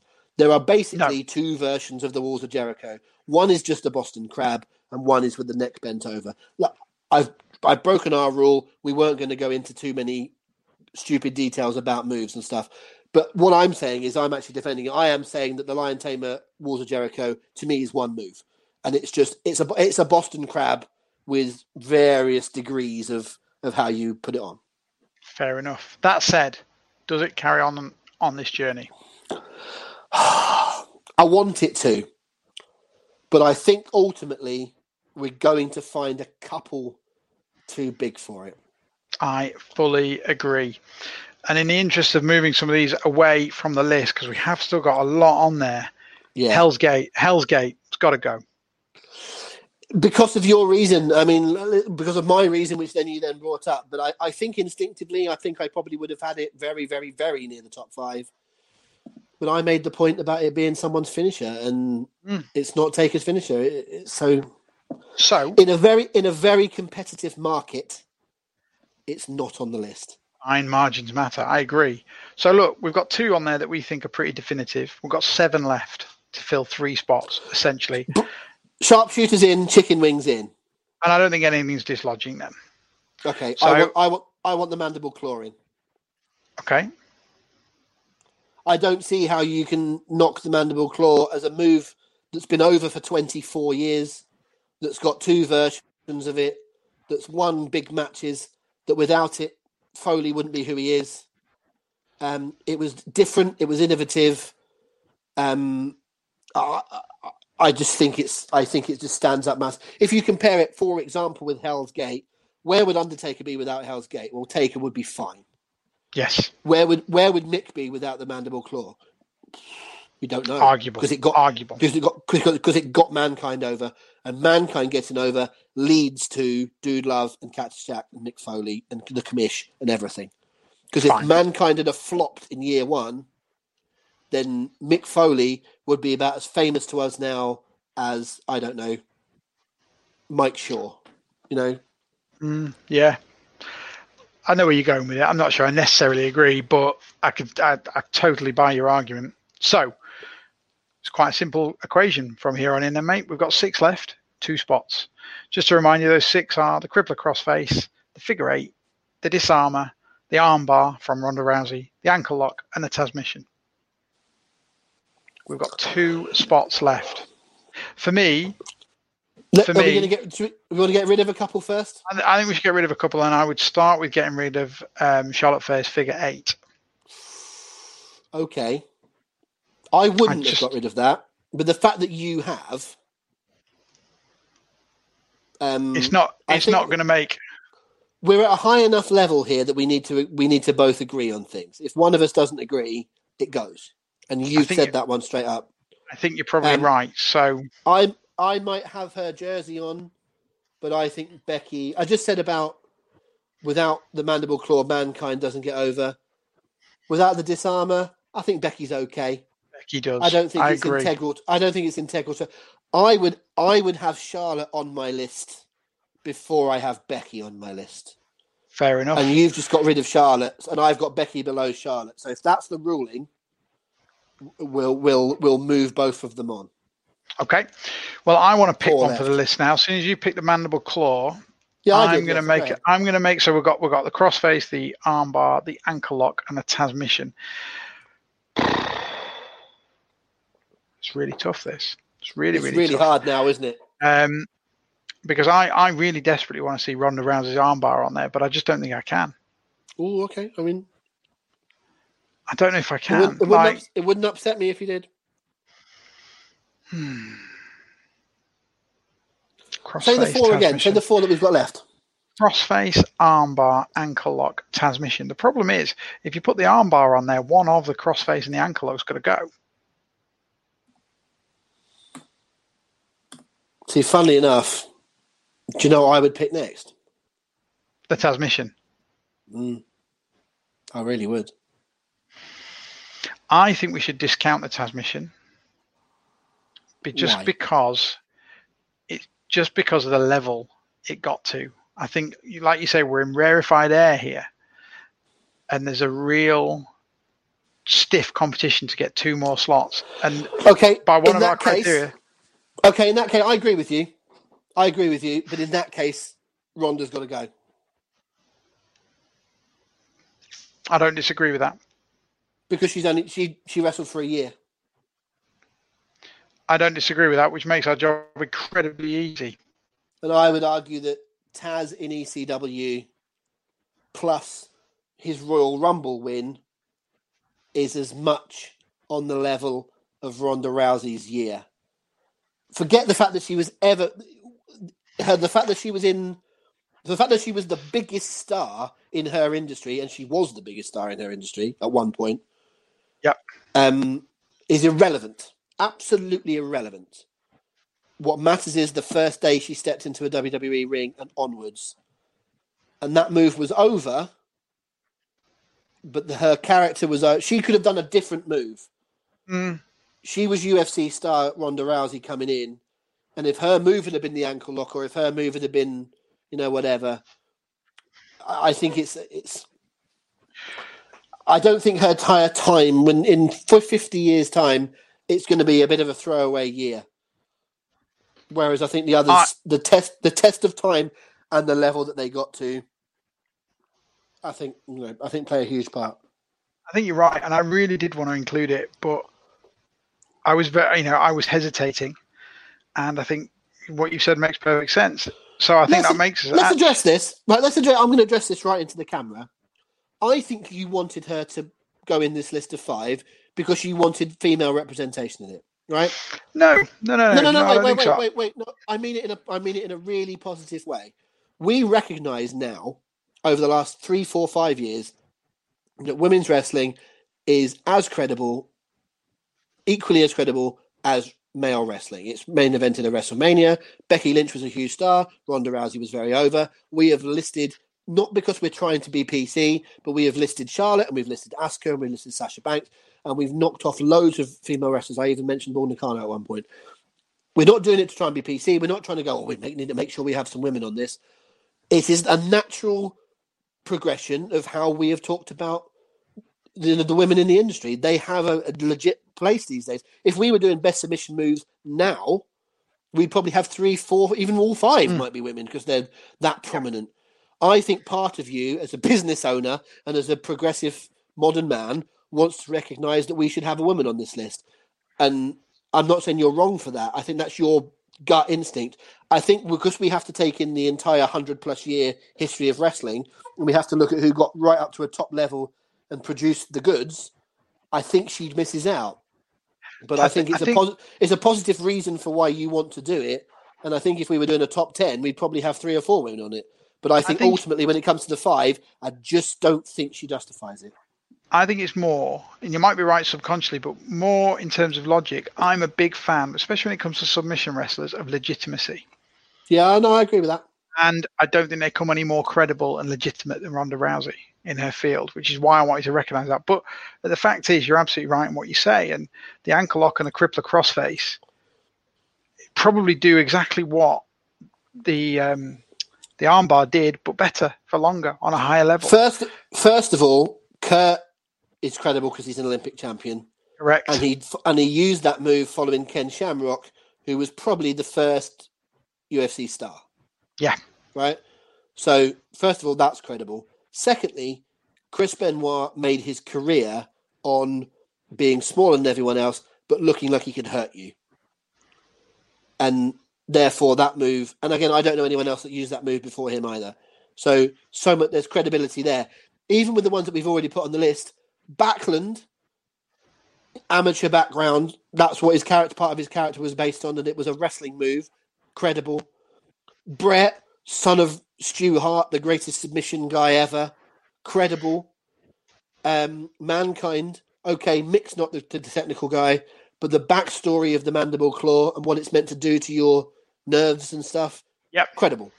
You know, if that's your argument, and I know you're not making that point ahead of the ones that we've said, but if that's how you're placing it, I could see, for example, the armbar ahead of the figure 8 for that, because in a fight you would never do the figure 8. I could see it ahead of, cattle mutilations and last chanceries and $1 Million Dreams and various different things. But I think we've got enough. If the credibility is the issue, if the credibility was if that was the only thing, Kimura would have walked into this, and we've not got the Kimura in our top. The Kimura's not in our top 13. Yeah, and Brock used the Kimura more effectively for longer than Ronda did using the armbar, and we've not even put Brock in the top 13. You're absolutely right. And look, you look at the final 5. I'm more than happy with it. Like I'm not in any way sort of upset where we've got to. We've got Bob Backlund's crossface chicken, we've got Bret Hart's sharpshooter, we've got Mankind's mandible claw, Kurt Angle's ankle lock, and Chris Benoit's crossface. That's a really good list. That's a really, really good list. And I wouldn't make an argument for anything ahead of any of them. I mean, I do love the Taz mission. I absolutely adore the Taz mission as a finisher. But as do I. The rules that we've set. I mean, who are we talking about here? Bret Hart, argument for the greatest wrestler of all time. Mankind, one of the greatest character wrestlers of all time, with a move that we've talked about standing the test of time. Backlund, okay, Backlund might be the question mark on this list in terms of Bob Backlund, the champion, might have been 6, 7, 8 years or whatever in the 1970s and 80s, but we're talking about crazy Bob Backlund of 1994, which is a short-lived run. So you could easily be saying, Rob, you're dismissing Ronda for being only a year. Backlund wasn't a year. I can understand that argument, but that chicken wing was everything about Bob Backlund, whereas Ronda was Ronda, and the armbar was a small part. Backlund was the fucking chicken wing. And that's why I liked the Taz mission, because it fit the character more the same way as I'm saying about Backlund. Agreed. You know, when you talk about all those, Kurt Angle, you can't talk about Kurt Angle being anything other than a huge legend, you know, for more than one company and for an Olympics. And say what you like about Benoit. We've already addressed Benoit and his personal life, but as an in-ring wrestler, what did you say earlier on about Becky? Obviously, we went down a different road, but the Crippler Crossface won the main event of one of the most iconic WrestleManias of all time. Certainly did. WrestleMania 20. Certainly did. Therefore, it's hard to argue against any of them. You know, the Lion Tamer Wars of Jericho, the Hell's Gate, you know, all of these things are absolutely genuine. You know, we basically started on Ric Flair's figure 4, and in the end, you know, that's going to struggle to get in our top 15. Oh, because indeed, we've come up with so many good ones, and we love the Stump Puller, but the Stump Puller's our sort of little side award. But it's not a bad 5, mate. Hey, it's great. I think we should. I'm looking forward to getting this up. I think it's going to be really close. There's a broad range of eras and styles there, and the standard's so high. So high. So give me the 5 again. Give me the 5 we've again. Got Bob Backlund's crossface chicken wing, Bret Hart's sharpshooter, Mankind's mandible claw, Kurt Angle's ankle lock, and Chris Benoit's crossface. It's an unbelievable list. It's an unbelievable list. It list. really is.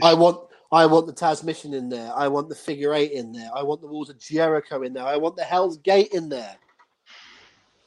There's only room for 5, and I'm very, very happy with the 5 that we've come up with. That was a lot of fun. I love submission wrestling. I love talking about the aspects of wrestling that feel real, that feel logical. And it's nice to think, actually, that quite a lot of the ones we talked about are still around.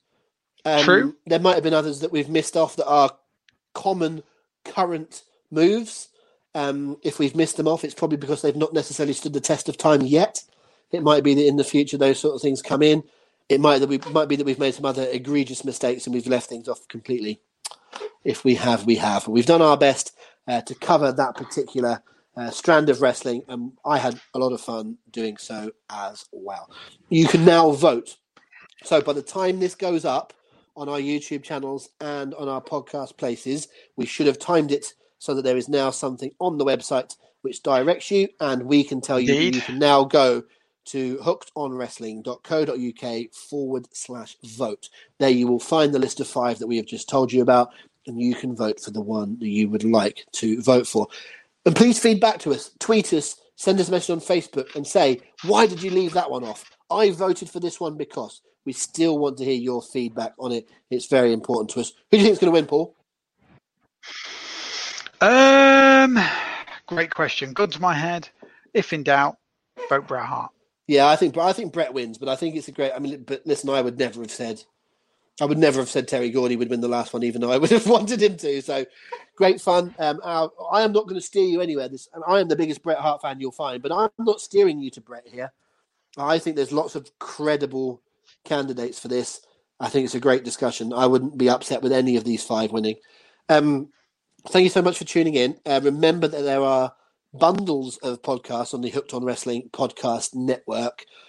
Please check them out. I believe it's hookedonwrestling.co.uk/podcasts, which will give you a full list of everything that we've got going on. We've got old school British stuff. We've got up-to-date stuff. We've got retro reviews. We've got a lot. We've got old WCW. We've got lots of different things on the podcasts. So go and check those out. Our favourite time of the week is 8:00 on a Sunday night. That's one me and Paul build our entire week around now. It's the Sunday night quiz. It's roughly speaking 8:00 till 9:30 here on YouTube live. For those of you that are watching this at the moment, but it's live on 8:00 on a Sunday night. It's the Hooked on Wrestling quiz. Some would say it's me versus Paul, but more importantly, it's me and Paul setting the questions for everyone to join in. The last couple of weeks, we've had some nice little bits to give away. Have we got anything to give away this week, mate? Have we still got some swag? We've got a brand new Jeff Hardy t-shirt, courtesy of WWE Euroshop. Have we? Oh, I didn't know that. I wasn't even building to that. We have indeed. So we've got every week now. We're going to have a new T-shirt from WWE Euroshop to give away, and this week it's Jeff Hardy. So well worth tuning in for. I like that a great deal. In the past couple of weeks, we've given away some Undertaker stuff that Paul was drinking from earlier on. And by the way, it's not the quiz winner. We do have a quiz winner. We enjoy working out who's won, but the winning is for fun. The giveaway is just for being part of it. So it's a random giveaway. Just by taking part in all 20 questions, you could win our swag. So a huge thank you to www.euroshop.com for helping us provide those things. And we will see you for that on Sunday night. Remember to check out hookedonwrestling.co.uk for all sorts of things, for news, for reviews, for features, for comedy, for seriousness, for all sorts of things. I've now made it a little bit of a bookmark. I now get up in the morning, I pick my phone up, I check my email, I check my Twitter, I check my Facebook, and I check Hooked on Wrestling, and then I get up and do my day's work. Love it. It's become part of my day. And I say that as someone I don't really contribute to the website, folks. I'm more of a podcast guy and a quiz guy, so I can say that as a genuine thing. It's something that I do, so it's great fun. Anything else to add, Paul, before we knock it on the head for another week? No, that's all for me, mate. I think it's been a really good topic, as always. Thanks, everyone, for listening. The audience is growing week on week. Makes this all worthwhile. And thanks to you, mate. Thanks for your time, as always. Ooh, and thank you get a little cameo thank here. Everyone for... What's that? Oh, is that Dizzy? Hello, Dizzy. Dizzy makes his podcast debut. The tail of the tape right at the end there. That was just the tale of Dizzy. Who is Dizzy? What does this mean for the future? When will he debut? All will be found out in the future. The different cameos you get. If it's not your son, it's your cat making. I know, mate. I know. And the only actual TV personality in the family, and she's not been on yet. I'm going to say yes, but Paul's wife is actually genuinely a proper journalist on the telly. She's better than the rest of us, but she stays off of this quite rightly. Anyway, Thank you very much for everyone for tuning in. We'll be back with another podcast next week. If you want to be the first to find out what the topic is, another good reason to tune into the quiz, because I always give you the topic on the Sunday night during the quiz so you can start to think about it and get involved. Thank you to everyone that sent suggestions in. We don't read everyone's tweets and Facebook comments out, but we absolutely read them all and take it into account when we're making our list. And so thank you to everyone for doing that. It's a lot of thank yous, but it's all been worth doing because we really appreciate everybody. We'll be back with more How to Be Great on the podcast next week. Don't forget the quiz on Sunday. But for now, just remember one thing, just one little thing for me. It's wrestling. Enjoy it. See you very soon.